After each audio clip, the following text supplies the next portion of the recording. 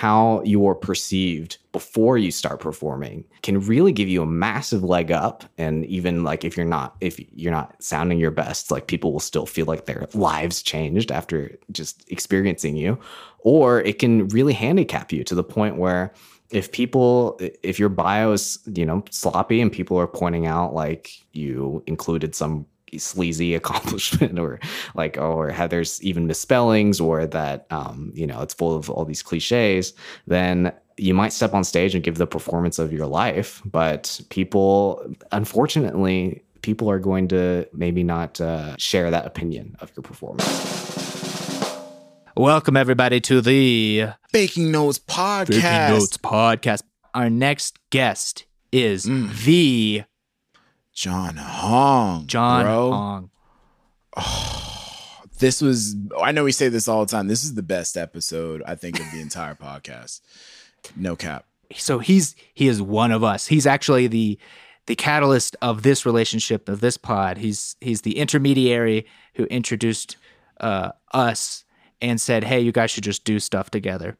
And so this is all his fault. So you can send him a hate mail to his email, link in the description, and blame him Twitter. DM him. Yeah, DM him. But actually, speaking of that, he's great on Twitter. He is one of the bigger voices in our field in classical music on Twitter, like providing active commentary on what's going on. So he now runs a copywriting service specific to bios, but he will do your copy. He will do your marketing. He's got a great story. You can find it everywhere else. We kind of dug deeper into the personal life and the technical side of what he does.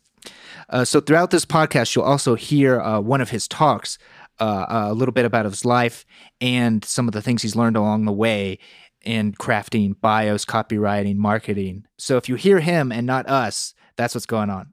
But he started off as a salesman going door to door. This guy is a hustler. It took him to Juilliard, and then it took him to National Sawdust, which is like the new music venue in New York. And now it's taken him out on his own. He will fix your bios. He will fix your life. He has read all the books. He is a knowledge machine, and he looks good while he does it. This is John Hong. I went on a rant. I didn't even let Drew say something nice about John. Well, when I first moved to New York, he was legitimately the first person who became my friend, really. It was him, Jocelyn Zhu, Tom Yaron, Catherine Liu. It was the 5 core people during orientation, and John Hong.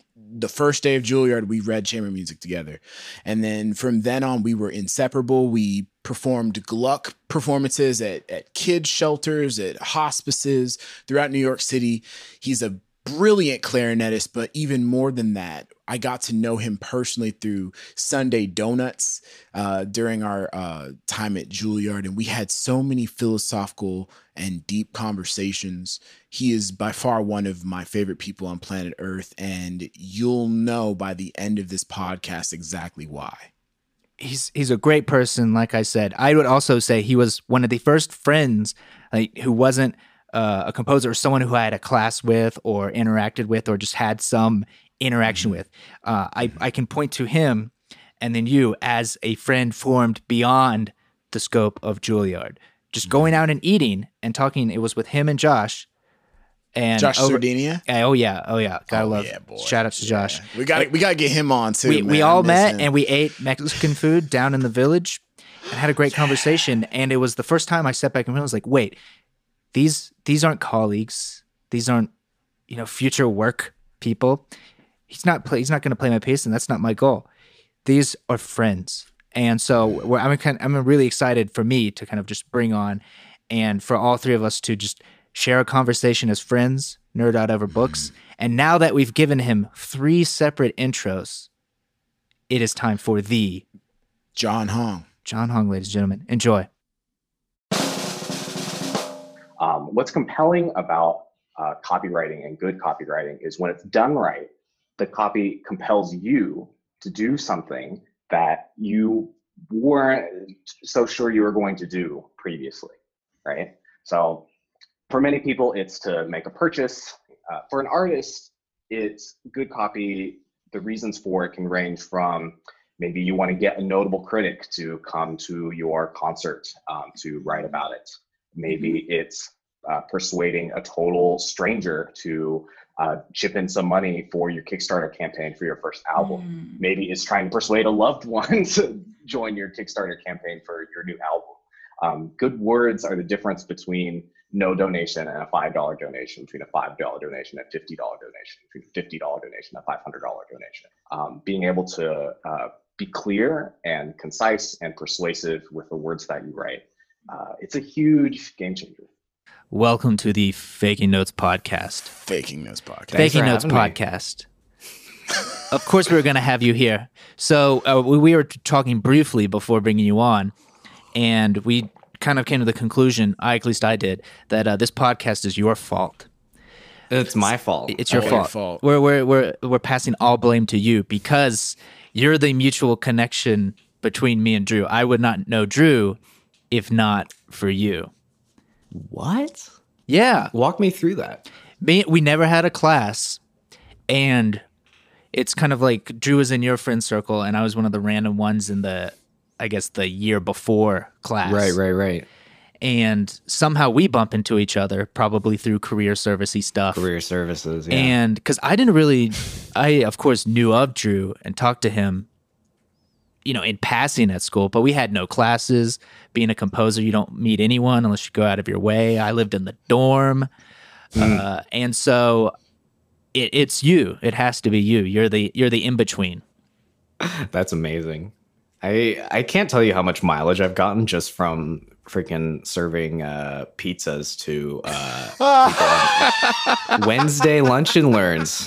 I somehow, man, it's a crazy turn of events, like I have this awful breakup from like a festival romance the summer before. And it was just like, I was like really down, like really spiraling. Summer before coming to Juilliard for my master's, and I'm like, okay, well, what am I going to do about that? And I had known, it's a really long story, but I had done this whole like dating coach thing. Not me being the dating coach, but going to a dating coach, like probably my senior year of college. Yeah, so the year before that. And then but then the breakup still happened anyway. But I knew this woman that I worked with through the dating coaching. She did life coaching as well.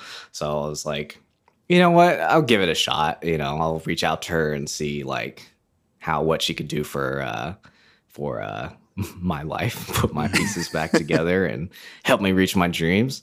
And we had this 2-hour thing in a room, and I explained my life, and she did this amazing thing where she basically pointed out all of these flaws that I had, and like what we could do to improve them. And it was like, great. Like, what's it like to work with you? How much is it? And she's like, yeah, for 6 months, it's $8,500. Mm-hmm. So any rational person, that's to any of you, like 1%ers, I'm sure there are very many of you in the Faking Notes podcast. We serve almost exclusively the 1%. Yeah. We live in a mansion, and we tell people how to be wealthy. You have to be patient with me as I explain this. $8,500 is a lot of money to a then 22-year-old. So any reasonable person would have been like, okay, like I gotta wait and figure out how I'm going to get the money, and then maybe come back. But I felt like I'd played it safe my whole life up until that point, and it hadn't made me happy. And so I was like, fuck it, let's do it. And so I handed her my credit card, and then $2,500 down payment was gone just like that. And then I didn't sleep that night because I had no idea how I was going to get the money. This all relates back to career services. So job fair at Juilliard comes. I sign up for every single conceivable position. The first person to give me email back or call back or whatever it was, career services at Juilliard. It was a humble, I think $9.25, $9.50 an hour, something like that. Yep. And for those 1%ers, yes, that's also so much money. That's so much money. That's just extreme wealth. That there's no zeros after that 9. It's just 9. Like just a heads up. Yeah. Oh my gosh. It was it felt like you know, I was just happy that it was money, you know. And so I sign up, and she puts me in a slot that I was available, and one of them was Wednesdays from like 10 to 2 or something like that. And that just happened to be every Wednesday would be the Juilliard Lunch and Learn, where they would bring in different panelists and whatever, and I would be in charge of going and getting the pizza and bringing it to the and I just kind of took on. I didn't have to serve it to anyone, but I just decided I was going to be the guy to serve pizza to people. You did God's work, John. But you were the reason I was went down to for all pizza, those so meetings. I met attend a lot of so lunch many and learn. people doing that. Yeah. Like just like I just was just like a known face to anyone that had an inkling of entrepreneurial ambitions at Juilliard. And then I worked in the IT lab as well. And so a lot of times I was sitting in the way that Juilliard IT lab is, as you guys know, you walk in and the IT person is right at the door when you come in. And I met a lot of people that way as well. So yeah, it ended up being really great for my experience at Juilliard. And then one of the speakers of the Lunch and Learn series, as my college career was coming to a close, was Paola Prestini, who owns the venue National Sawdust. And it was through her that I pitched the limited writing experience I had at the time and asked her if I could work with her. And then that was my first job out of school. So it ended, that whole thing, all because of, you know, all thanks to Juilliard Career Services. A lot decent things happened for me. I'm so curious. Can we circle back to that moment? Because in my life, you know, when you were talking about you were going into Juilliard, you just had a breakup, that kind of defined much of my 20s. Was like this idea that that I felt this like worthlessness based off of like the romantic relationships that I'd had. And I actually did seek out coaching too. I just never followed through like you did. And I'm wondering, when you had your first meeting with your life coach, like what were some of the things that she identified? Because you were how old at this time? Yeah, I was, I think I just turned 22. I think that's a lot of our listeners, actually. A lot of our listeners are in this age range.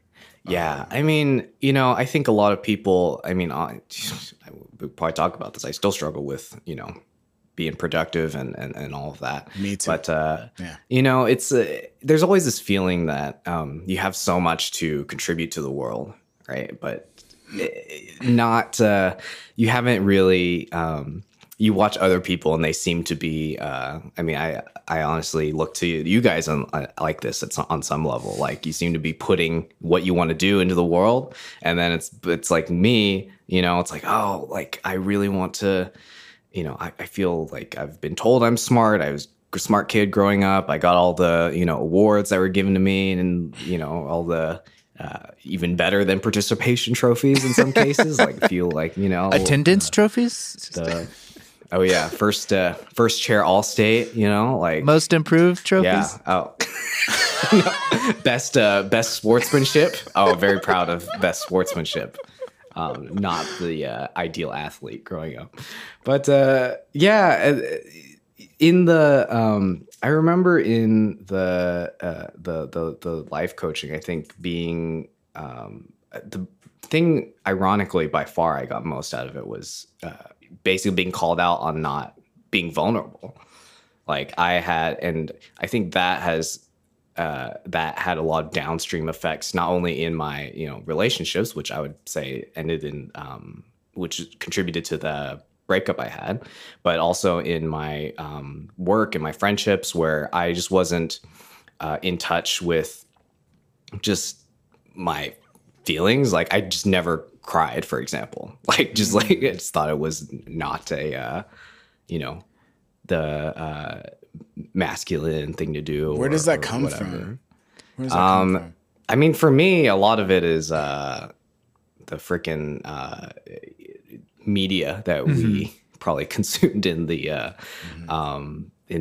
growing up. I mean, I don't know if you guys remember a show called 24. I shit you not. yeah, I am of watching course. that Ding, ding, right ding, now. ding, ding. I What? am one episode away from finishing season 2 because it was one of Amy's favorite shows, and we're figuring, hey, the world's falling apart. Let's watch a show that is exclusively about that. So yeah, like as of like 1 a.m. last night, I was watching 24. That is amazing. Yeah, season 2. It's the thing with 24, just FYI, is the seasons tend to be, it's like 1, 3, 5, and 7 are like good seasons, and then the even numbered seasons are like not so good. Trash. Yeah. But yeah, it's like, I'm not sure it ages that well in a lot of regards, but it pioneered a lot of television with the whole split screen format and A Zoom precursor. I was like, wait, is this just a Zoom call? Like, what's going on here? It's a Zoom call, but with nukes. So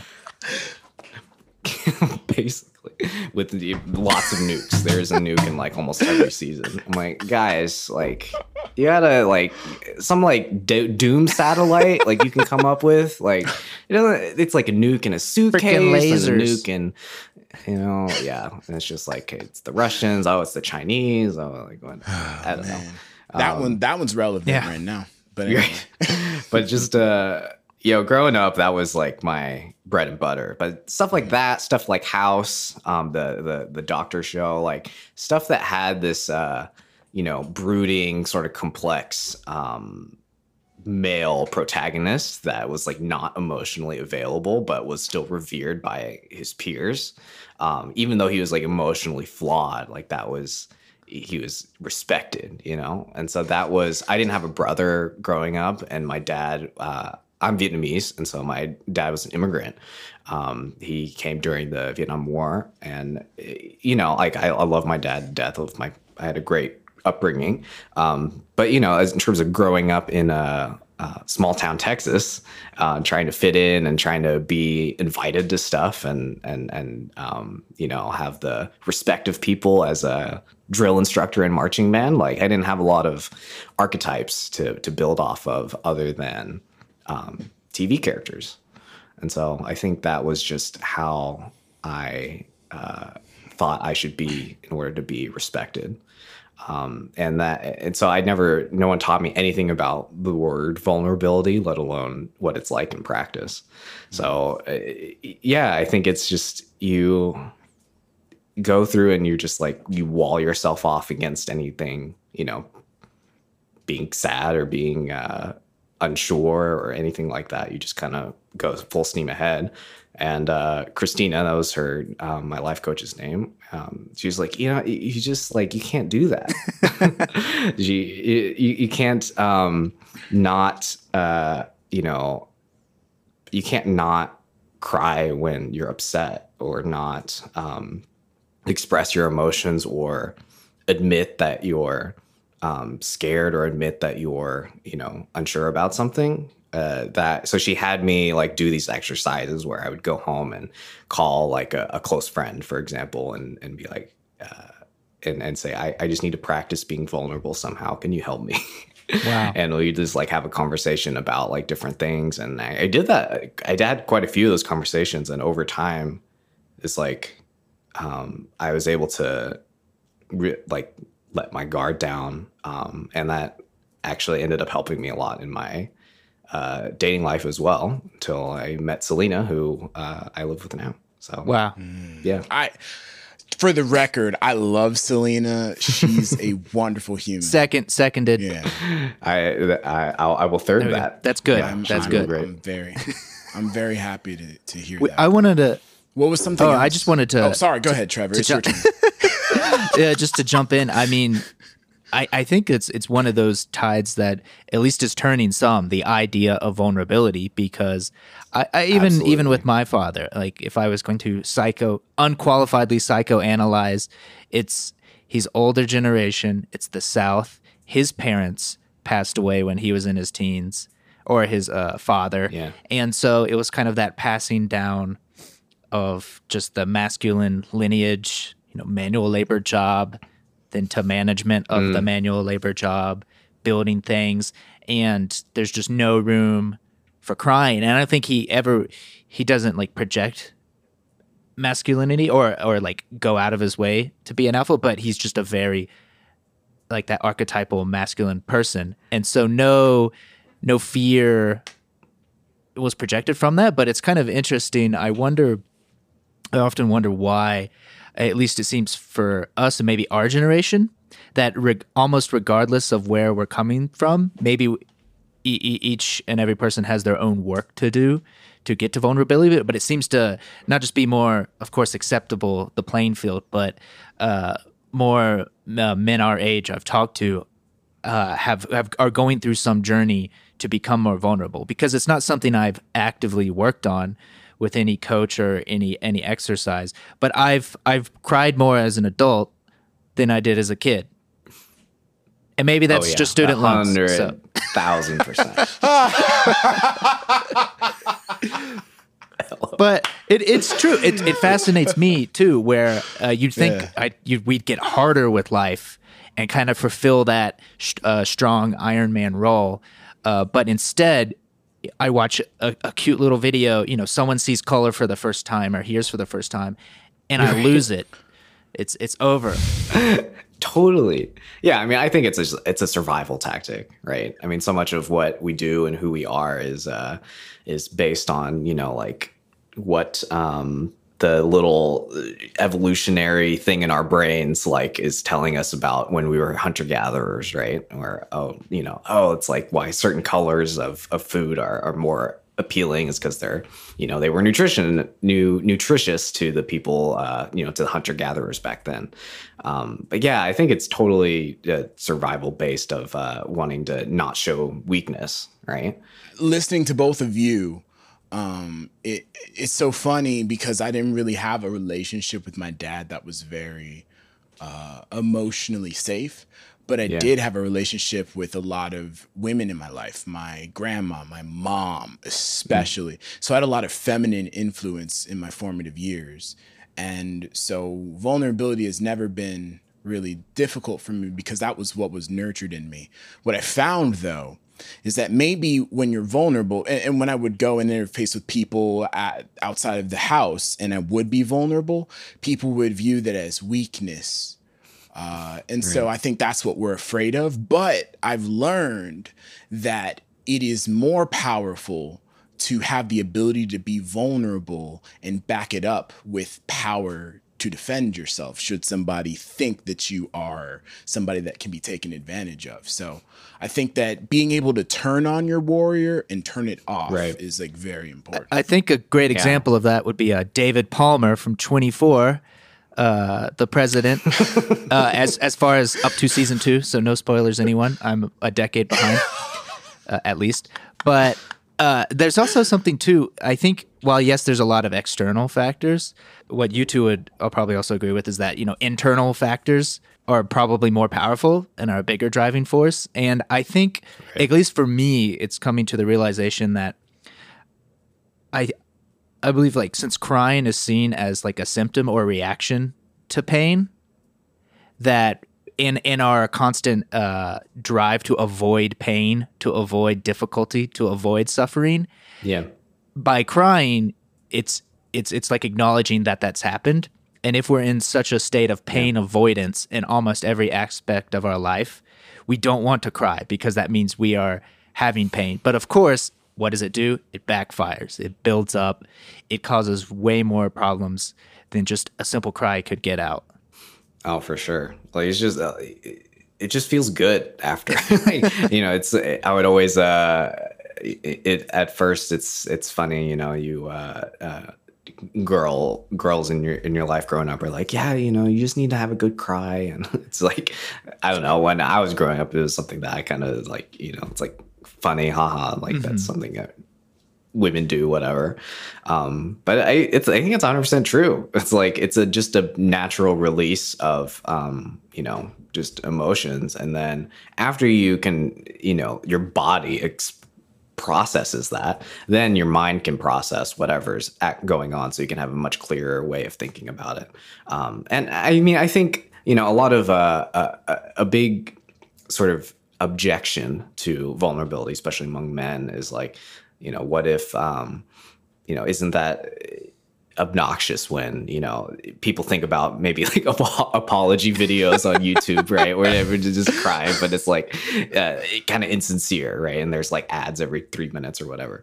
But it's not about the tears so much. It's about just letting yourself be yourself, essentially, and not having to be a conception of what you think you're supposed to be, at any given moment. I think that whether you're in, I think that's just good advice in general, whether you are in business, whether you're on stage performing, whether you're in a relationship. I think there's a lot of cultural programming about what we're supposed to sound like, what we're supposed to, who we're supposed to write music like, what type of attractive archetype we're supposed to exist as.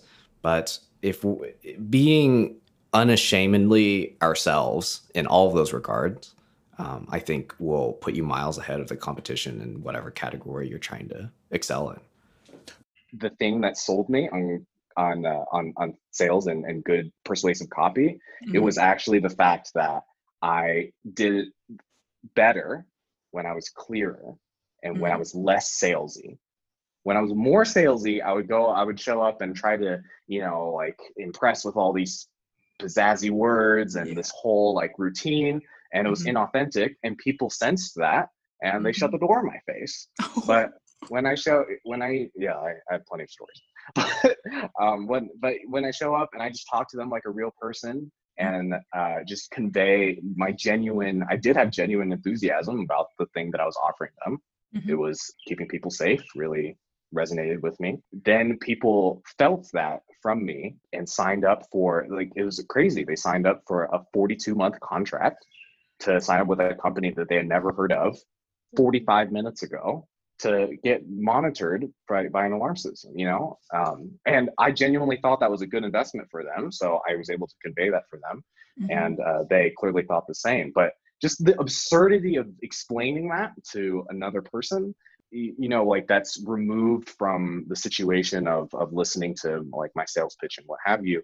That really like hit home for me. Like, if you know how to be persuasive, you can make a good chunk of money. If you can just be authentic with your words, that is a much better sales tactic than trying to be something that you're not. One thing that I want to add, John. Yeah.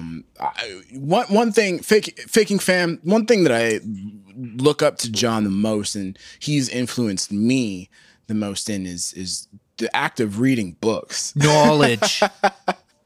No, for real. Like, even through Juilliard, I remember always having stimulating conversations with you during our Sunday Donuts, which I think you should bring back and make it a talk show series. I think you should do that. Noted. Yeah, no, that was always fire. Like, just being able to be in that picture with those vegan donuts, bro, was a real cultural moment in Juilliard. But one thing that I remember, and I've learned from our conversations and also from books that you've recommended to me, is that there's this underlying theme of emotions. And when you want to make... And emotions are so important for us to feel, to categorize, to be aware of, because many people think that being vulnerable makes you able to be manipulated. But what really makes you able to be manipulated is being unaware of your emotions, because when you make emotional decisions, you no longer think logically. And there are people in this world that understand that, and they will pull you by your emotions in a direction that you don't want to go.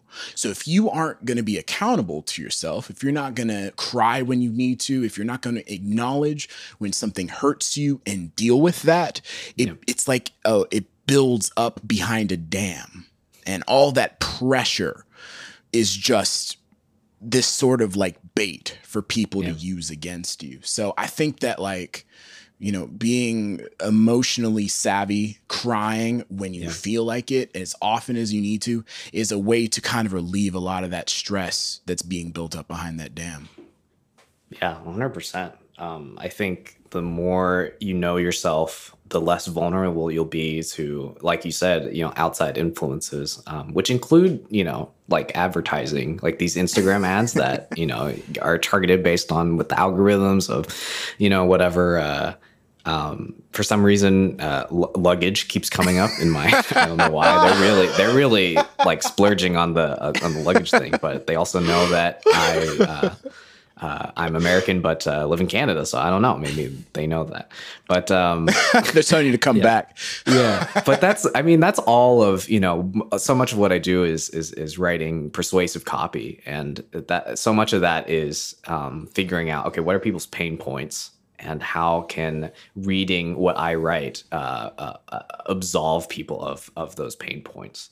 And if you know, a lot of advertising, a lot of the way people make their money is through even freaking I've been reading a lot about multi-level marketing these days, and you know, the ways people recruit people for freaking Herbalife, freaking It Works was a huge thing on my Facebook, these random raps that it's like I don't even know, but none of it works, but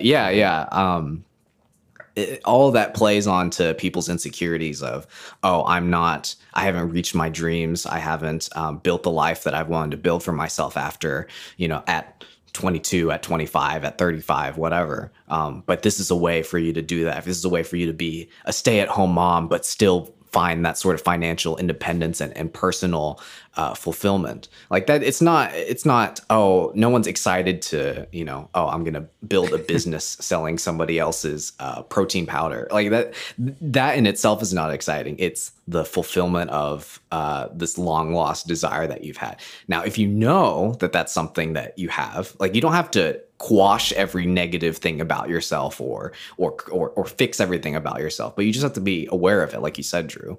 And then once you're aware of it, you can use it as a data point whenever you're feeling like, oh, I really want to buy this thing, or I really want to join this, you know, quote unquote group that may or may not be a cult. Like, bro, you know, I did multi-level marketing. You know, I did, right? With what company? Vima. Oh, I did not know that. Yeah, bro. What industry is that? That's the health industry. So it was like a healthy energy drink, which tasted great, dude. I was like, this shit's awesome. Yeah. So I was sold on the product itself. But yeah, the business of building somebody else's product and selling somebody else's product, it didn't dawn on me that's just like making covers. It's not your intellectual property. You can't really make money on it. And right. A big part of that too, that like us or you at this time, one thing I think about this too, we might look at particularly all of our vulnerable colleagues back in our like smaller hometowns, like they're the target market for a lot of these. It's people who, 100%. you know, who haven't had as much opportunity, might be down on their luck, or more vulnerable to or susceptible to these types of things because it's pain. They need a way out.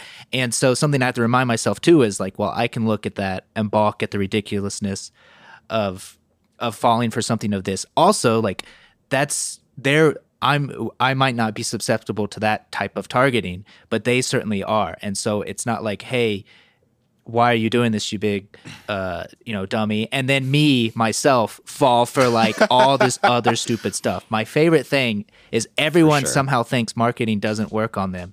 And yet it's like, okay, my camera, I'm looking at an iPad, my Mac Mini's there, the Shure SM57, the mic everyone uses, and Joe Rogan sells DMT on, and all these other things. Like, everything about me has been given into by marketing. The marketing targeted for me.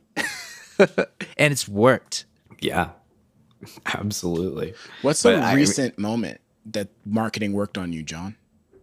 a recent moment that marketing worked on me. I mean, just the fact with this microphone that I'm using right now is a product of seeing on YouTube. I've been I like to consume a lot of tech content, so news about tech, news about Apple, like whatever.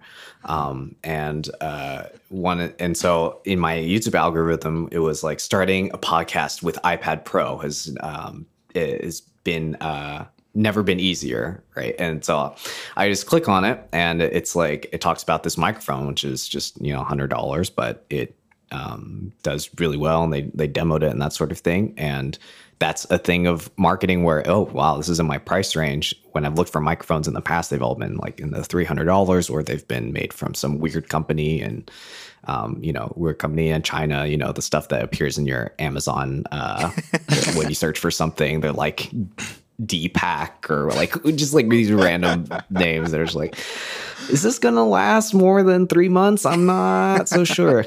But no, this is it's a Rode microphone for anyone curious. Shout out. Yeah. But, and it was, the Rode sent this person this microphone. They didn't pay them to review it, but they sent them on the microphone to have YouTube content. And that's a form of marketing, but I mean, I also would love to go back to Drew, what you said before about all the stuff that you've learned from reading. And if there's anyone in that 22-year-old, still figuring out life, I guess we're all still figuring out life, but a group, I mean, that's something I can't recommend enough, is just to read more books. Read, homie, read. I think, read, homie, read. The investor Naval Ravikant, he talks about read what you love until you love to read. And I think that is probably some of the best advice anyone can have, because especially if you have any sort of proclivities into being sort of having any sort of entrepreneurial, whether it's a side hustle or your main hustle or whatever, the more it can be really easy to be trapped, no matter what industry you're in, but music is certainly not exempt. You can really be trapped in the bubble of going to school and figuring and think, oh, okay, what's important is getting better at my instrument. What's important is, the learning, the stuff from my jury, or learning this or learning that. But it's only when you read books by people from, industries totally outside music that I learned a lot of different things about, the way, attention, about marketing, about, all sorts of different things. And I think when you read about the world, you can start to understand it. And when you understand the world, you can understand some of the world's problems. And then when you understand the world's problems, you have solutions to those problems. And then you can use your knowledge and skill set that you've gained from both your experience and the knowledge that you've read from the books to solve those problems and make money by doing so. I think it's really important and will set you miles ahead of people that just stay industry specific.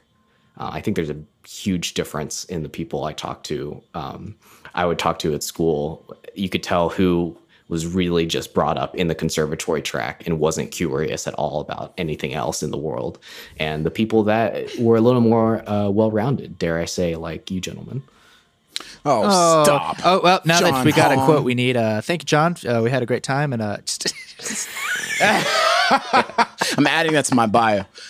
Perfect. One of the things that I think, of course, brought us together, and why I still say you, John, as the catalyst and inspiration, is this drive for knowledge. It's something we've been talking about over and over and over on this podcast, all the books we've read or haven't read but still quote, and which is probably a majority on my end. My copy of Infinite Jest remains 1/5. Yeah, don't you have more than one copy of Infinite Jest, right? For full irony. I'm talking about the copy that is for reading. There's the decorative copies that align. It's over the top of my kitchen cabinets. It's just Infinite Jest. Is it a first edition or just an infinite edition? Like, I mean, you got to have all of them to actually round out the decorative, right? So I have every edition 1 through 7, and some of them are upside down, some of them are the Swedish translation. Have you read this yet, John? I have not read Limitless, no. Bro, it's great.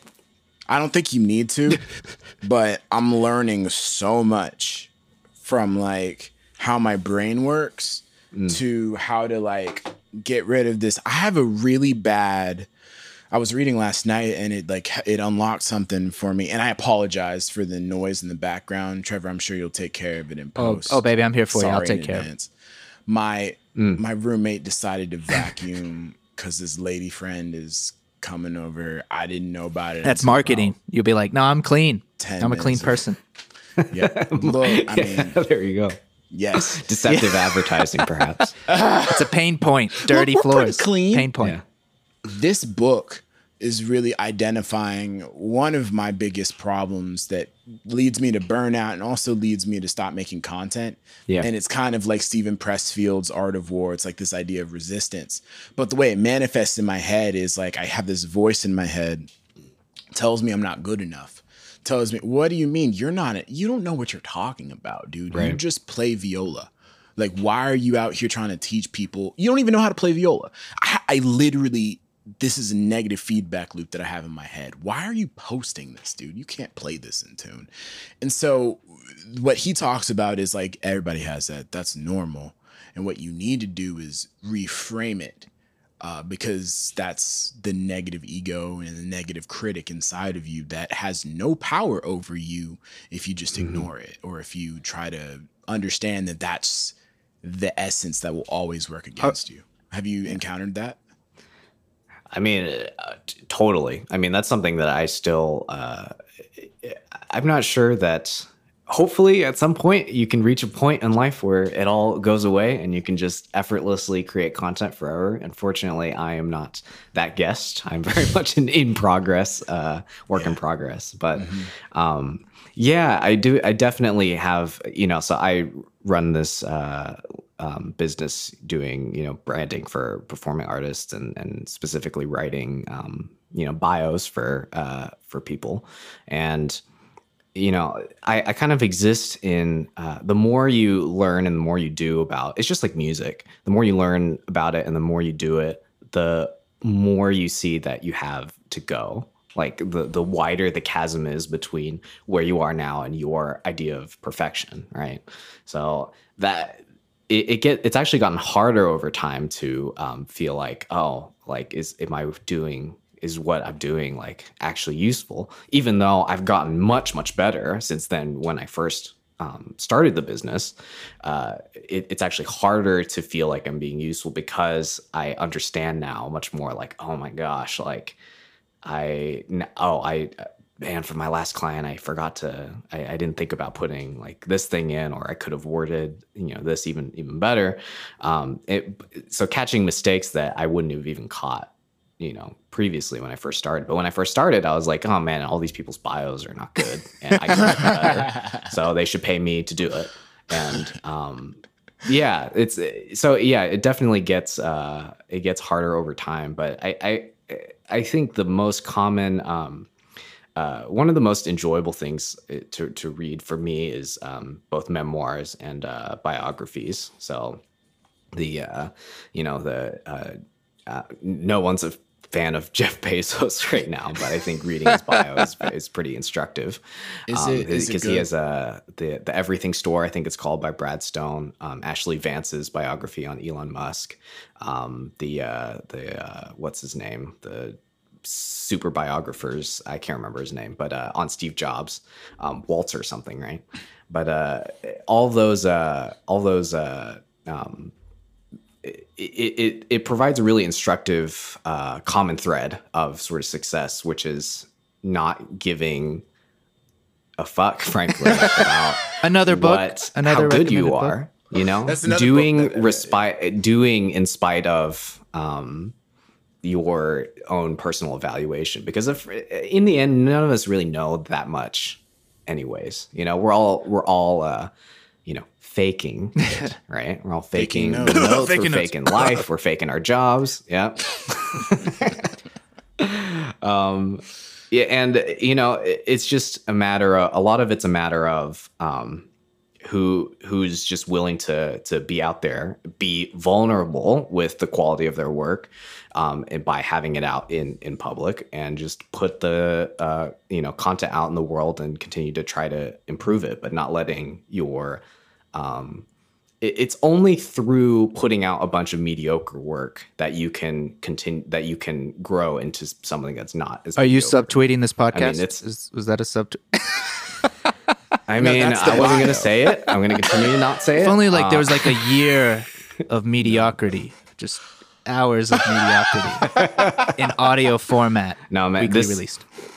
Just for Faking Notes listeners, this podcast is I have it on good authority from all the veteran podcasters in the industry. Tim Ferriss, Ezra Klein, they've all actually reviewed this podcast behind the scenes. It actually has nowhere to go. It's actually reached its peak of performance. So I think you guys can feel Joe comforted Rogan said by it. about Bro, this we podcast. got you here. Wow, That's a thing. aliens. Yeah, man. So I just keep, it's a struggle for me every day, but just keep, whether it's, you're playing your instrument or a totally new venture. I think it's just the more you're able to get over your, like you said, Drew, your ego, and say, even if it's bad, I'm going to do it anyway. And even if it's still bad, I'm going to do it anyway. And, getting 0 likes and getting, whatever form of feedback in the way you post of your choice. It's not about the people that are receiving the content. It's about, mostly it's not about them. It's more about you and finding your voice, essentially. Wow. I hope you guys were listening. That was probably one of the most important things that's ever been said on this podcast. Like no cap. I think that the life that I've built for myself, which, I'm very grateful for, and I still want to do more, but it actually is because of that. The life you've built for yourself, John, the life that you've built for yourself, Trevor, with your college tutoring, your college admission tutoring business that you're building. I think that doing it is like everything, and then not being detached from the outcome, right? For sure. And I mean, it's like, it's the hardest part is launching by far, right? I mean, I imagine you guys can attest to that, and anyone listening, it's like putting something new out in the world. It's very hard. Trying to, at least for me, launching my, a business where I improve people's bios, usually something that they have sat at their own computer and thought about their own career, and they know much more about their own career and like what to write. But it's actually like, no, I actually have something to contribute. And if you put it out there, there's a kind of a let the market decide type of situation that I think putting it out there already, putting anything out into the world already puts you way, way, way ahead of, I would say, 90% plus of most people. And then putting 2 things out, putting 3 things out, et cetera, it puts you even more ahead of the game. I think there's the popular entrepreneurial phrase that you only have to be right once, with meaning like you only have to be right once with a really great idea and your ability to execute it. And a lot of that can only happen when you failed at 7 other things, 10 other things. I mean, the guy that I worked with, the creator of Piano in 21 Days, the online course, and a few months ago, and Wow. The talk that I didn't not for it was for a summit that we hosted, where we had him on as a guest, not as a marketing client, to be clear. But yeah, I mean, the thing that he said in his sort of talk in our virtual conference was that he had failed at 6 other business ventures before being able to hop from his job as an engineer to running an online course teaching piano full time. And recently, I think he's at the time a while ago, about 2 months ago, he's made $1.7 million from his online course over the course of 6 years. But yeah, it's literally like he shows up once a week on Facebook Live for his for the people that sign up. But it's like, I think it's like a $495 course, and he is in the 2 comma club, as they say in this business. So I remember we were talking about doing a course. I think we should restart that. Absolutely. Yeah, we should start that, bro. The infrastructure for courses now is so crazy with there's so many like Teachable and Gumroad, and there's like, it's never been Drew, you were talking about this, before it was cool, back in the in your 4-digit follower days, and so your 6-digit follower days. Whoa, what did I say? You were just talking about how it's never been easier to create content and be your own sort of media company or anything. Like the ways that you are able to make money, they're definitely democratized. Is it easy? No, but I would say that it's relatively simple. Just building. You have to commit to building an audience, be patient with your results, and then just continue iterating over time. And more often than not, I find that good things happen. Damn. I'm so glad that you're here, bro. Like, I don't know if you listen, but we've been trying, Faking Fam, we've talked about John so much. He's probably our most talked about person. I'm so flattered. So yeah. He's over delivering. We undersold you, bro. Like, I don't know. Dude, I hope this is. I mean, this is. I've always wanted to. This is full disclosure and transparency. This is my first real podcast appearance. So I'm very, very honored to share this moment. And actually, that's part of what we wanted at this outset. Drew and I talked about who do we want to bring on, and it wasn't, hey, let's drag on our friends. It was, let's bring on interesting people, particularly those who haven't had or who don't typically get dragged onto podcast. In classical music, who gets brought on? Maybe the occasional composer or a well-known performer, or maybe a director of an institution. No one else. There's so many people who are doing interesting things and interesting people who are going around. Absolutely. And just working either behind the scenes on these other elements. And so one of the things we've targeted is you. and what you embody is these people who've gone out, and it might be music related or even less so, but people who are working behind the scenes doing other things that are going to move us as a community, as an art forward. And so I wanted, let's specifically talk about, because of course having you on here, this will be a 12-hour podcast, because we could talk for 2 hours about vulnerability and crying, and then 2 hours about dating and coaching. Let's talk about your business. So you settled in here, and we can go through your bio. So maybe just give us a brief summary of specifically what you're doing with people's bios, and you have the floor. Sure, man. So really, most people have, I think, the wrong idea about bios in general. They say, how do I make myself seem the most impressive? And I think a lot of this is when we first tasked on writing our bios, it's in school, right? So, some of our colleagues have definitely had plenty of experiences by the time they're 20, but someone like me, I had to kind of put together, different things and kind of shine them in their best light, right? And so, but I think, people are like, well, I don't really know who I am as an artist, but I know what I've done, and it's just kind of a list of accomplishments, basically.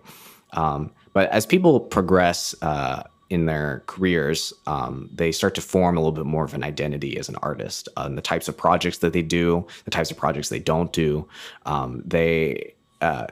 you can start to define them a little bit more, but they're still trapped in this idea of, oh, I have to be the most impressive person, or I have to, list all my accomplishments here and my press quotes on top from the New York Times, even though I'm barely mentioned, but I'm going to like twist and turn into a pretzel so that it looks like I'm like, the greatest artist of my generation. A lot of people say that. A lot of people are an avid chamber musician. A lot of people fall back on these cliches that say, I would say almost less than nothing about who they are and why me as an audience member, me as a potential even Patreon supporter, or as any presenter, whatever, should hire you, or way that I could sell you. Because I'm thinking of this as I was a lead copywriter at National Sawdust, and a lot of what I did was I would take artist bios and I'd have to figure out, okay, what kind of event description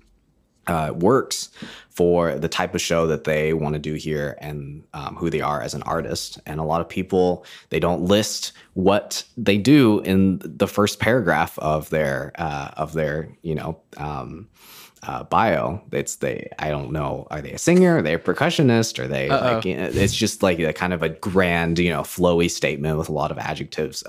So I have kind of gained a lot of knowledge about what is needed from the presenting side, and I've combined that with my ideas of with my experience being a performer, classical clarinetist. And I use both of those expertise together to rewrite people's bio so that you can read it and it will be memorable, and people will understand. You can read it and understand, oh, after paragraph 1, like, this is who they are. This is why they're different from everybody else. This is why I should follow them. And does that mean removing accomplishments entirely? Of course not. But it does mean knowing which ones to put where, what stuff to leave out, and what stuff to include. And then a lot of it as well is just I have a decent amount of experience writing in general, and a lot of people are not trained writers, and so their bios kind of reflect that and don't necessarily show them in the best light. So so packaging all of that stuff into a way that does shine it in their best light is really important to me, and it's what I've built my business around. If you're stuck at this part, like, oh, like, what should my first sentence be? It's really easy to just be like, John Hong is a clarinetist, period. Mm-hmm. People are, oh, that's boring, it doesn't distinguish me. It's clear. Yeah. And clarity wins so much of the time, especially over trying too hard and being just really long-winded thing. If you're not being clear, right, mm-hmm. in your first thing, that's going to kill you immediately. If someone's going to your bio and like, oh, I'm confused about what this person does, yep. They're gonna check out.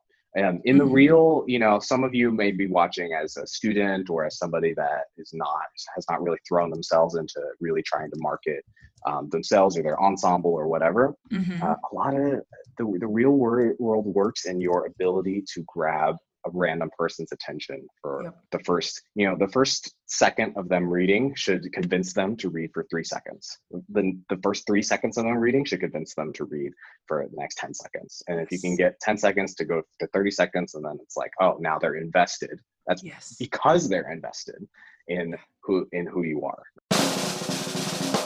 Just even to draw a point to that. So you've gone in, you realized there was a problem and a need. So it's not just where, like, there's a lot of bios, program notes, materials coming my way. You're putting on a ton of concerts.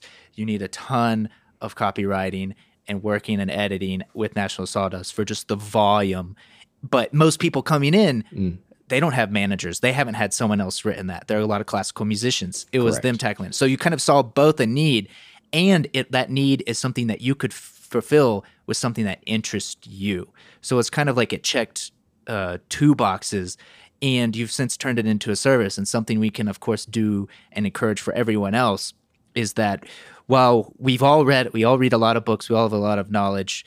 Like, yes, who knows how much of what we all know is unique? We're learning from the community, from our sheer existence. But everyone out there, there's probably the culmination of your knowledge is unique. You might not feel too Absolutely. confident jumping out writing a marketing book, but you might be the one person who is a master chess player who has also done copywriting. And maybe that's some like there is a uniqueness. The uniqueness is in the culmination of yourself, your experience, and your knowledge. And so something I think you've done is that you have both a lot of experience and a lot of knowledge. So you have a fairly unique gift and offer to hand out to. So it's neat that not only have you been educating people on the art of biomaking and working with them, but I think one of the things that's nice about yours is that you will also in turn do it for them for a price, because for some people this is such a big painful point. You know, your bio is yourself. It's coming into terms with your fears and accepting the reality of yourself. I'm almost 30. I haven't quite accomplished everything I needed to do. I'm scared. I'm not going to write my bio, or maybe I need to fluff this up, or maybe, hey, I've actually done a lot of great things. But you can both teach people, work with them to kind of overcome that fear, their pain point, and you can really help them through it by providing that for them so that maybe they can be free to do other things, just like any other service. Absolutely. I mean, I think a lot of people after working with me, they're like, wow, I never saw myself that way. And it's like they read the new bio and they're looking at themselves as in their careers in a whole new different way. And I think that is because, they've never thought about thinking, both writing about themselves, but also they haven't thought about thinking about themselves in any other way than, oh, do I have X accomplishment? Have I performed at, have I been booked at Carnegie Hall yet? Have I been, played in this many prestigious venues yet, or with this conductor or whatever? And that's not, I mean, I think that's years of music school and the types of people that are respected in music school and the types of people that are not. And I think we get this warped sense of what it means to be a successful artist, but being a successful artist is not like that at all. I mean, so many people that sold out, $79 tickets at National Sawdust were not the types of people that had played, at Carnegie Hall, but they were the types that built a devoted audience who really appreciated everything that they put out. And why did they, appreciate, everything that the artist put out? It's because they took the time to build an audience. And to build an audience, you have to have a firm sense of who you are. So this is going back to the vulnerability thing, but it's like, who are you? Who are you not? And how can I lean into who I am and what I have uniquely to offer that other people just can't? And that can really, really shape the way that you take your career, and also be your fuel for taking your career to the next level and the next and the next. I love what you said when you were speaking with Noniko, because you said that it's less about, and you said this earlier too, it's less about like listing all your accomplishments, but it's more about how do you endear people to the human you are, and how do you tell the stories about you? And what is so great about your service, having been somebody who has used it, and I'm going to hire you again because I have a lot more stuff we need to add, bro. Yeah, man. World renowned. But like, bro, not yet. What I think is really important is like, how do you tell the story about yourself? And it's like what you said, when you live yourself, it's hard to tell your story in a way that is real, because it's also like, it feels weird to brag, right? It feels weird. We've been kind of programmed to have an aversion to that, but there's a value to hiring somebody else that can sit outside of yourself and see you and the things that you do. And that's also a lot of the value of what your service does, is it like it removes that burden of like having to really look at yourself and try to like figure out how do you make yourself dope,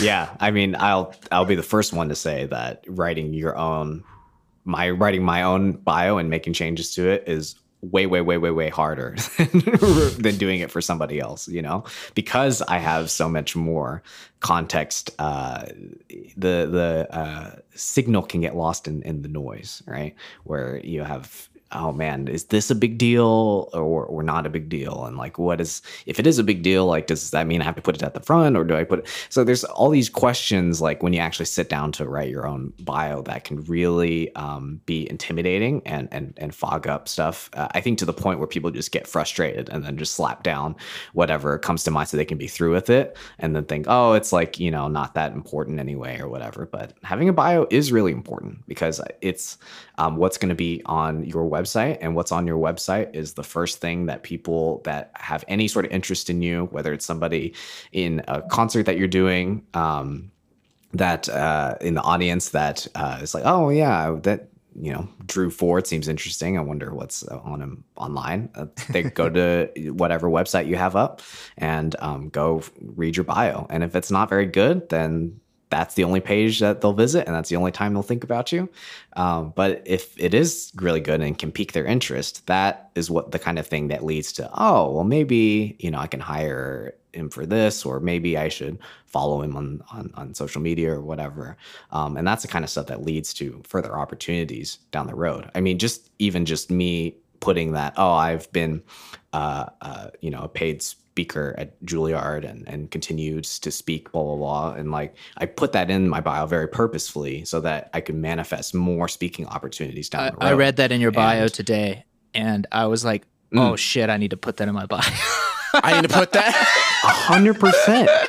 And what was I the keynote speaker at, you know, at commencement or whatever? Definitely not. Not yet. But I did speak to students at Juilliard, and I did, you know, get paid by the school to do that. So it's like, is that dishonest? I honestly don't think so. I think that's it's just a matter of being unafraid to put what you've actually done in frank sort of terms. And you know, if anyone is looking for, oh, okay, well, maybe I want to just improve my bio, but I don't want to, you know, hire somebody to do it. The easiest way is to try to write your bio without saying anything good about yourself, meaning not to basically remove any adjectives of positivity, of like, oh, world renowned, like you're saying, Trevor, or you know, the again, greatest artist of a generation, like anything like that to take out, and then just start with, let the accomplishments, let the venues, let how many a go-to of mine is how many states someone might have performed in, and if you go back in your history, by the time that you've you know, graduated school, even it might be more than you think, you know, even just playing in you know, 3 US states, or maybe you did a festival in, like me, I did a festival in Canada, or that's like, you know, I can do across North America instead of across the United States, that sort of thing. Just being able to package that in a better light, that means, oh, okay, now I'm able to show the scope of my career as an artist without having to resort to qualitative statements, like known for his illustrious tone or whatever, because you're not known for your illustrious tone unless you have quotes from preferably multiple journalists or critics talking about your tone. Then okay, yeah, then you can put that. But otherwise, if you are able to stick to the facts, and then just let it, and then focus on, oh, what do you want to do as an artist, and then combine those things together, usually it ends up a more compelling bio than someone that's trying to talk themselves up a bunch. Like, just circling back even to the story element, I think one of the hard parts too is that for when we talk about movies and stories and books all the time and narratives and yada, yada, yada, yada. But the easiest thing for a lot of these writers too, and when you're writing of a story, because we consume so many stories and so much media, you know, so much of our history as humans is about stories and storytelling. The hardest part with our bio, at least for me, is that we don't know the ending to the story. We're in the middle of the story. So when I'm watching 24, you know, I'm on the lookout. Like they specifically spent time showing someone grabbing that item, or that, you know, future red herring or MacGuffin or whatever. Like they if they spent time shooting it, it's going to have some significance, like that person, that Correct. framing.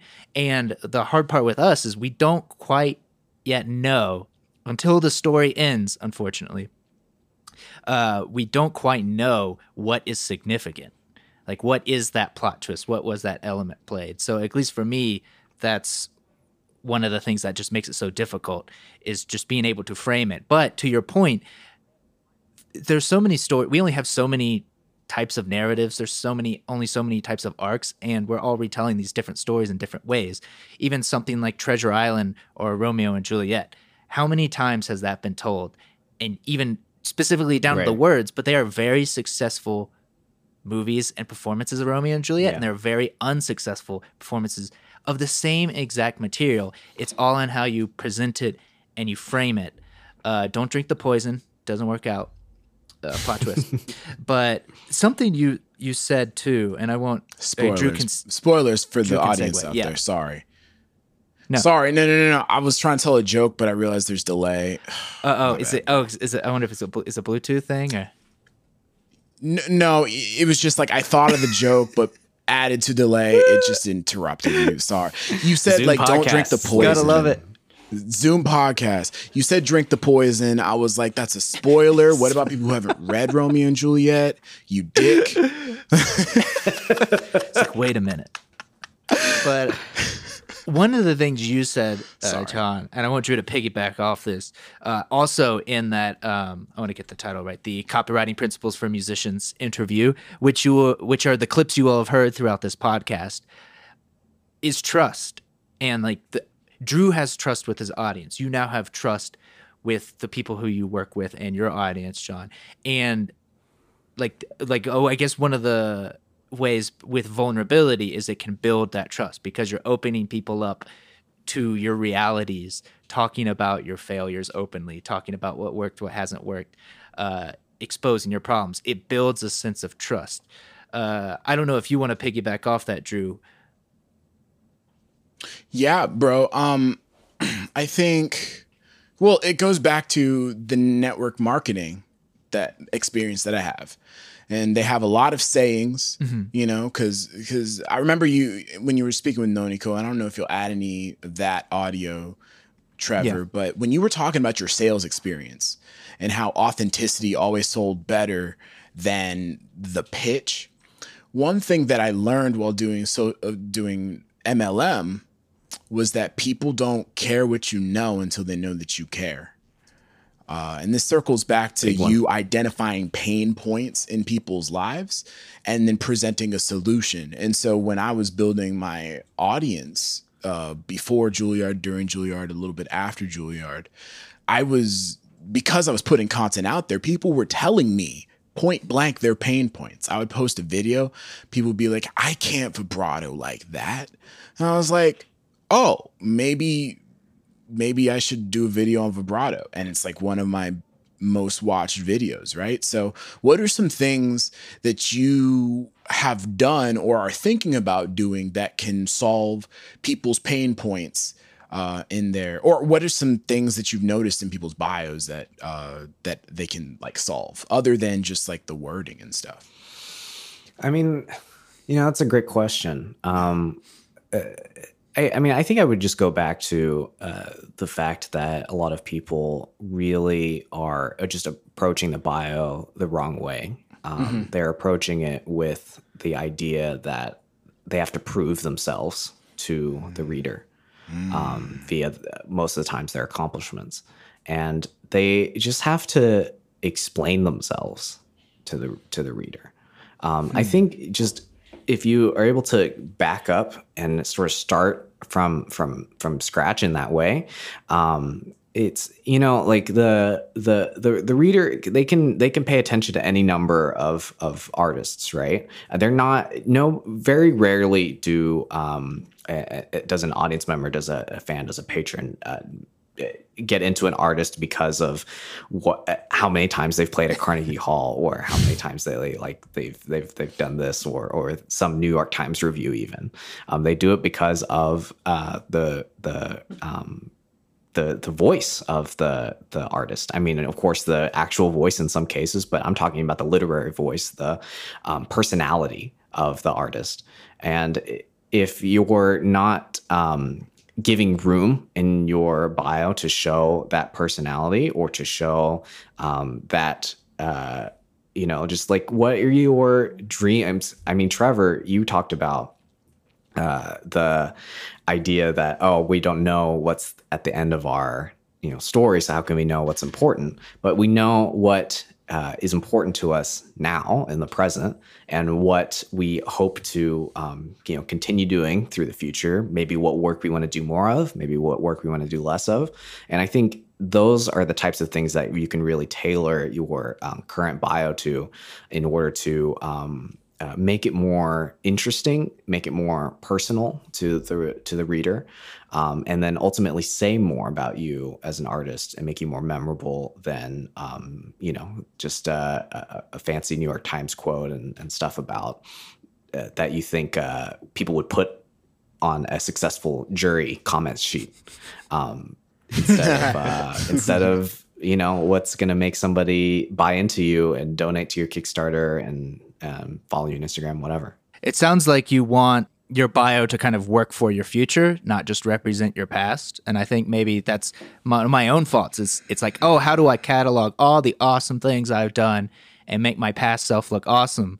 When by me just reading without even hearing you or listening to your interviews or knowing you for several years, just looking at your bio right now, to just as an example, on your current state on your website, it looks like it is forward looking.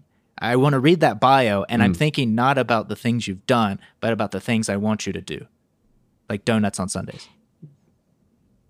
Oh yes, every Sunday. I love that, Trevor. That was really huge. That was a really good, astute observation. And I actually, when I consult people on social media, I do social media consultations now. It's a burgeoning business for me, and I'm really excited about it. And so that's something I want to add to my bio. But it's kind of like when I tell my clients that want to build their brands online, you have to show things that you want to do. So if you want to do more recording work, you have to post clips of you recording, like, because there's this weird disconnect. And you saying that like the bio should reflect the work that you want to do more of. When you said that, I was like, oh, whoa, yeah, that's it. Because it's like perception's everything. And if people can see that you do the thing, not just on your social media, but also in your bio, it's like, it makes it much easier for them to hire you.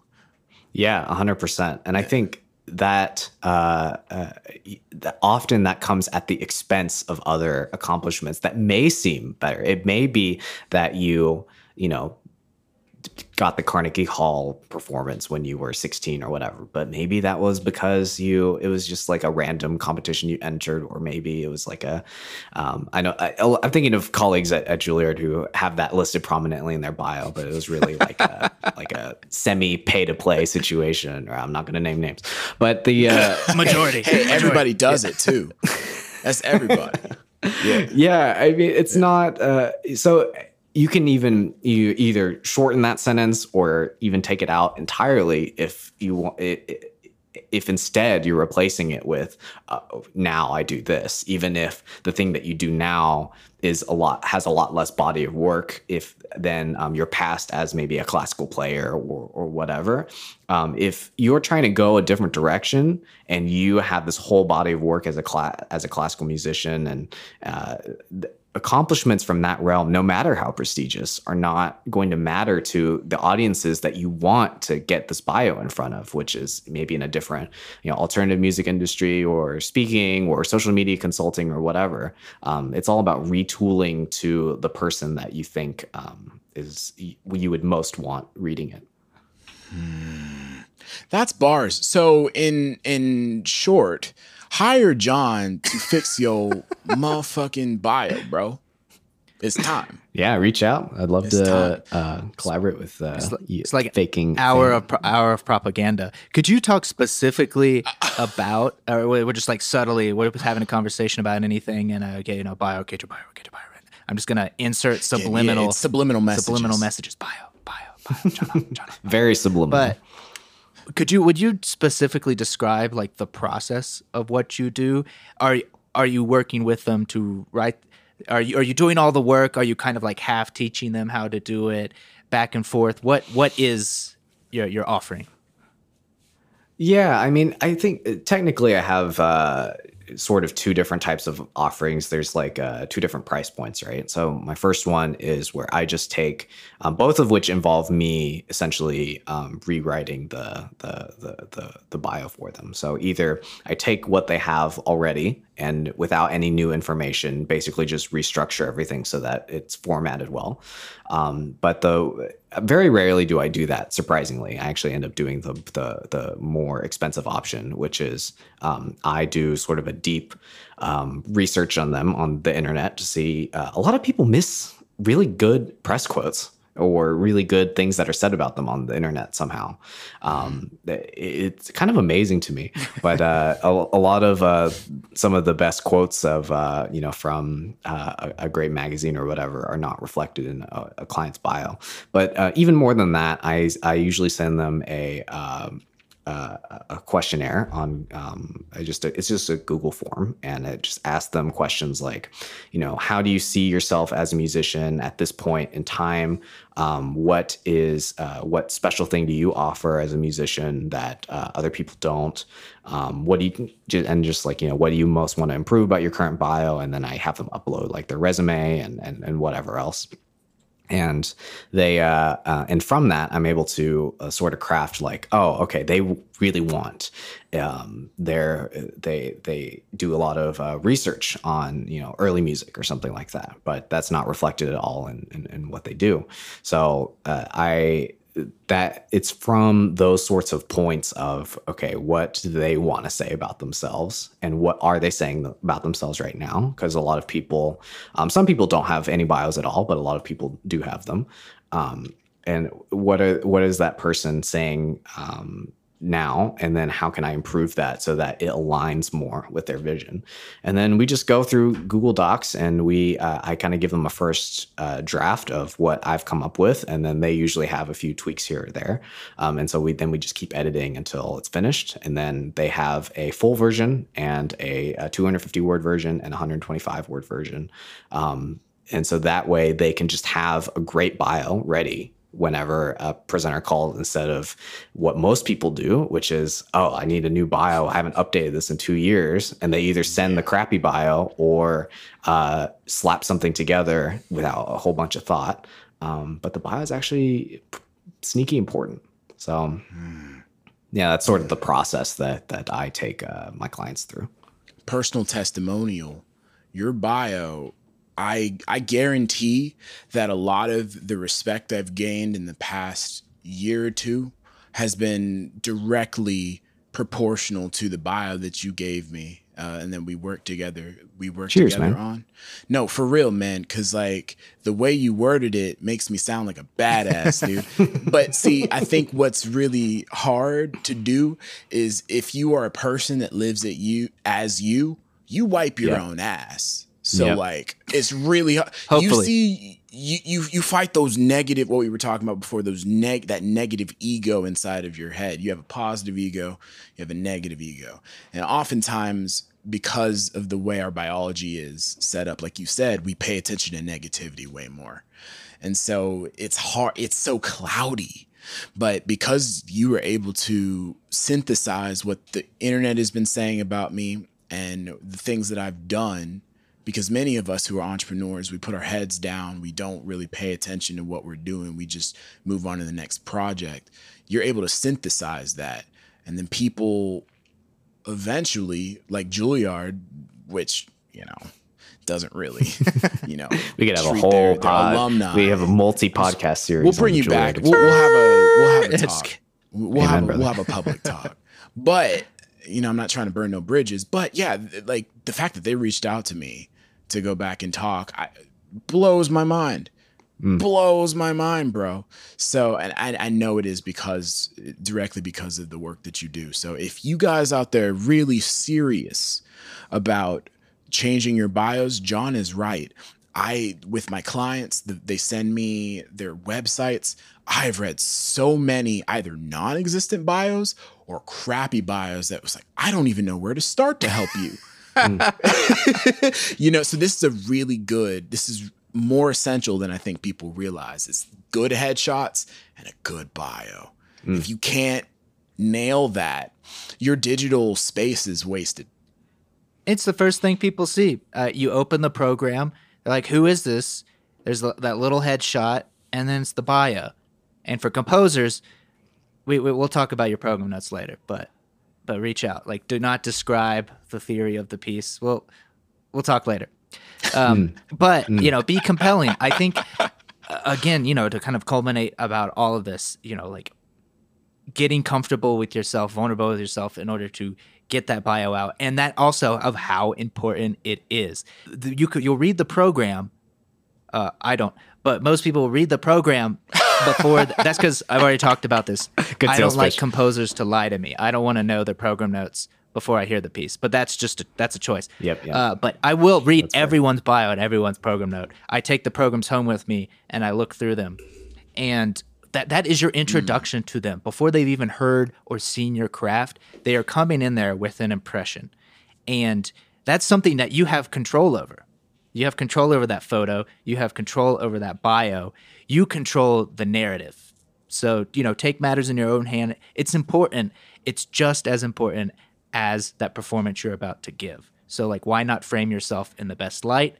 I think one of the most formative sort of stories or studies rather that has been that has really lasted with me a long time is there's this famous study about they took a group of performers from the Tchaikovsky competition and a group of videos from that competition, and they presented the finalists to three groups of people.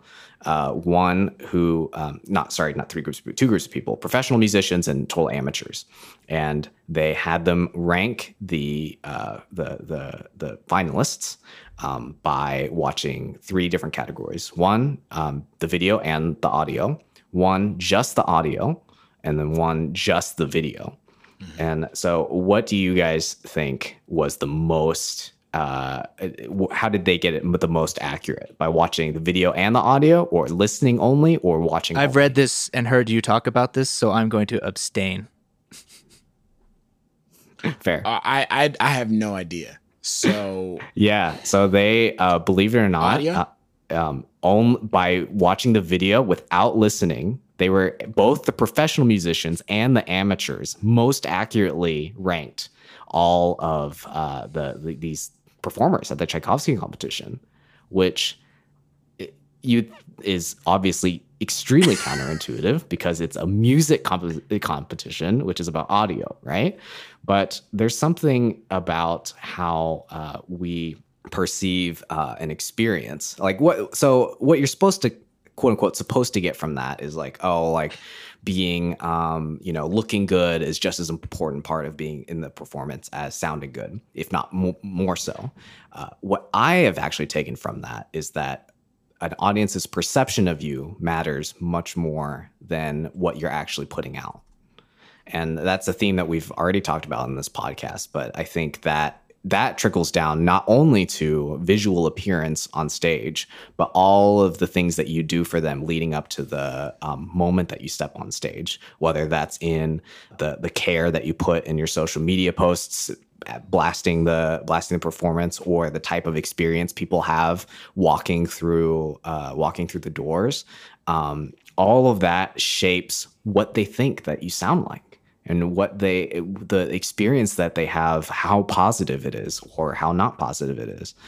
So I think my part of that ecosystem, and I've also expanded a little bit into more broader sort of like communications, like Twitter accounts, brand management, that sort of thing. But just how you're perceived before you start performing can really give you a massive leg up. And even like if you're not sounding your best, like people will still feel like their lives changed after just experiencing you.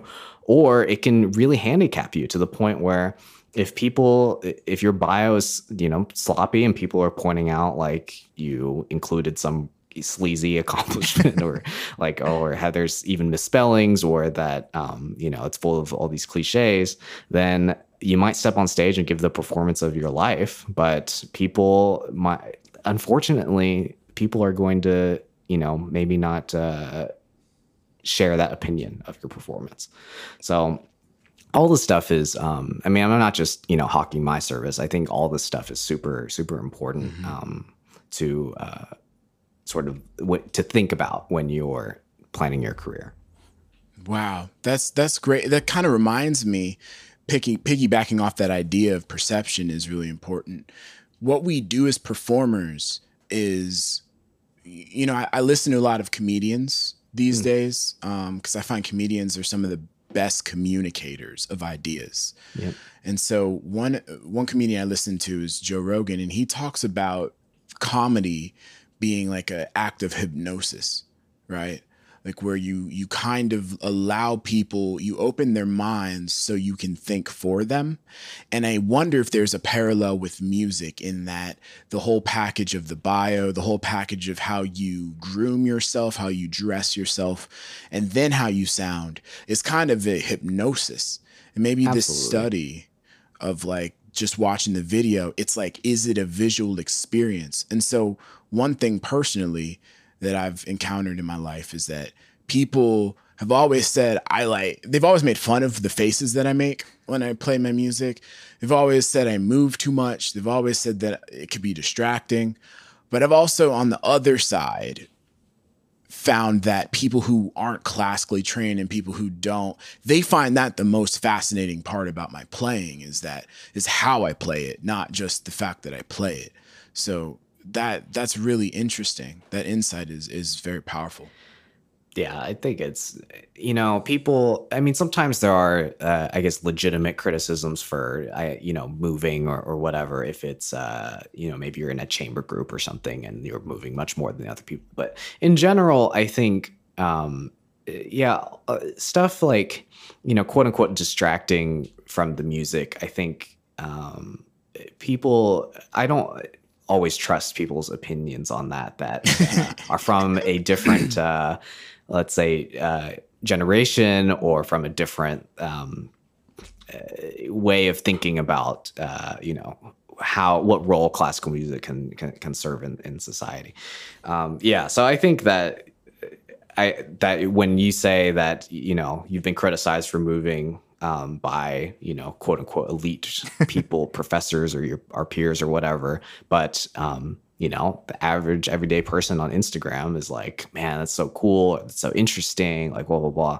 I think that, honestly, I think that says it all. There's something to be said about like just looking at Drew's videos is that, it's like, is the target audience like a jury room of Juilliard violists? No. And like often that's not what we want. We would have very short careers if our target audiences were only our peers doing exactly what we want. And I've just have there's so many firsthand accounts of when I just try to bring people to even the weirdest new music concerts who are not musicians by any accounts, and just they go in there, or even just music appreciators and general classical music, and I bring them to these things, and I know I used to preface them like, hey, so what you're about to see, it's gonna get a little weird. Like you're gonna have to watch out. And I actually stopped doing that because I was setting up people for like negative connotations from the outset. And very often than not, I'd bring in like, for instance, poor Amy. I drag her to all these new music concerts and I just sit back and see how she'd react. Can't imagine. And more often than not, the piece I hated or that I thought was just some gobbledygook thing or whatever, wasn't super into, that might have been her favorite. It might have been the weirdest piece out there, and often it was because of the performance, the whole package. Maybe there was lighting, or the person was moving around with an EWI and like manipulating the computer and all these sounds, and I'm like, it sounded kind of, not really well thought out, a little lazy, and she was just like blown away, and it had been the weirdest thing. And so I don't want to infect people with my perception of the performance. But for instance, with Drew, thinking of his audience, they love getting invited into your home, your personal space. It feels intimate. They love seeing you walk back from the camera and talk to them before you're playing, the faces, the movements. It feels so much more personal. Is that effective? I only did that once. Like just seeing that recent. Did you like that? It feels personal. It's like, oh, this is happening. This isn't a pre-record of some concert in some hall. But it's understanding like that's the image that you present. I'm gonna do more Yeah, of that. it feels then, bro. personal. It feels Thank you. personal. And then if that's what you want, that trust of Thank that you. audience, that personality, That's what I and that want, vulnerability, that's what you're doing, and that's what you're projecting. And I think that's what builds into it. When we see all these Instagrammers, the biggest benefit is that more often than not, it feels in the moment, it feels welcoming into the home. It's not a pre-recorded event, even though if it is, even though it very much could be, that's not a fault. But there's something more personal about it being in that room, group muses, whatever you want to do that projects what you're Yeah. going for. If you want that Carnegie Hall perception, you know, top tier artistry, you know, like you probably want to try to frame yourself. One, you should get to practicing, and two, you should really frame yourself as that person if that's really what you want. But more often than not, that's not what you want, and that might not be the audience you want to be a part of. So it's kind of, I guess, like with your buying your art as a total package, they're buying into the artist. Not every Beyonce song is amazing. Now that we're canceled, I'll continue. Not every song is, yeah, but no, some, of course, a lot of that music is just like fucking dope. But they're buying into the whole performance. The artist, we love Yeah. Beyonce. She's powerful at what she says, what she stands for, who she fights for, the videos, everything. You want the package. It's not just, is every song amazing? No artist has every amazing song. But we trust in the artist, not just trusting in the music. So that's what we expect of the artist we follow. How could we expect something else from our own audiences? Exactly. And I don't think it's not some level of, I'm not important. Like once this happens, then I'm important enough to shift to that sort of approach. It's like for anybody. I mean, I just worked with somebody who's, he's still a student, but even then you can shift from just listing that if they've played and they went to these schools and played in these competitions or whatever, into a more just like what they're in this case. This guy was more passionate about like really intimate chamber music, which I think sometimes that's all you know about yourself at that stage when you're in school. And retooling about what he's done around chamber music, and you've played you've done this series in a hospital. I think that's really interesting. We can flesh that out more and not talk about this other stuff as much. Maybe just put it in the last paragraph and as sort of an informational thing. And then he was shocked, but he's also really pleased, I would say, with just being able to say, oh, okay, I can make myself more like a chamber first musician, not just try to pretend that I'm good at everything. Because I think that's a huge thing in most bios that we read is like, oh, they're a chamber musician and they're an educator and they're an owner of this nonprofit and they're and it's like, well, sure, you may technically do all of those things, but I highly doubt that you're equally interested in all of them, let alone equally proficient in all of those things. So having a tighter focus in a bio or in anything really tends to be much more effective than trying to be king of all cities. Or I just made that up. Sounds dope. Dude, no. Look, dude, Jack of all trades, master of none. John Hong, ladies and gentlemen, Faking Fam. Go follow John Hong. Where can people find you, bro? Yeah, I'm mostly just active on Twitter. You should find me there at John Hong, at John_Hong. Other than that, and that's how people reach out to you. Just shoot you a DM, and that's shoot me a DM on Twitter. You can go to my website johnhong.me, where there's a contact info there as well. You can read more about my bio ghostwriting service. Links in the description. So this is a thanks pleasure, again. guys. Thank you. Our best Thanks of for being friends. here, bro. Yeah, I'd love to be. We'll bring you on. I think it's time Bro. in season 2 we bring on the phoning it in with John Hong segment, where we just call you and on the spot, no warning, and then just have you answer our questions. Absolutely. It's the Who Wants to Be a Millionaire. A lot is on the line, and we called you. So Only if you can edit in the phone a friend like mysterious. We'll get some Yeah. lights.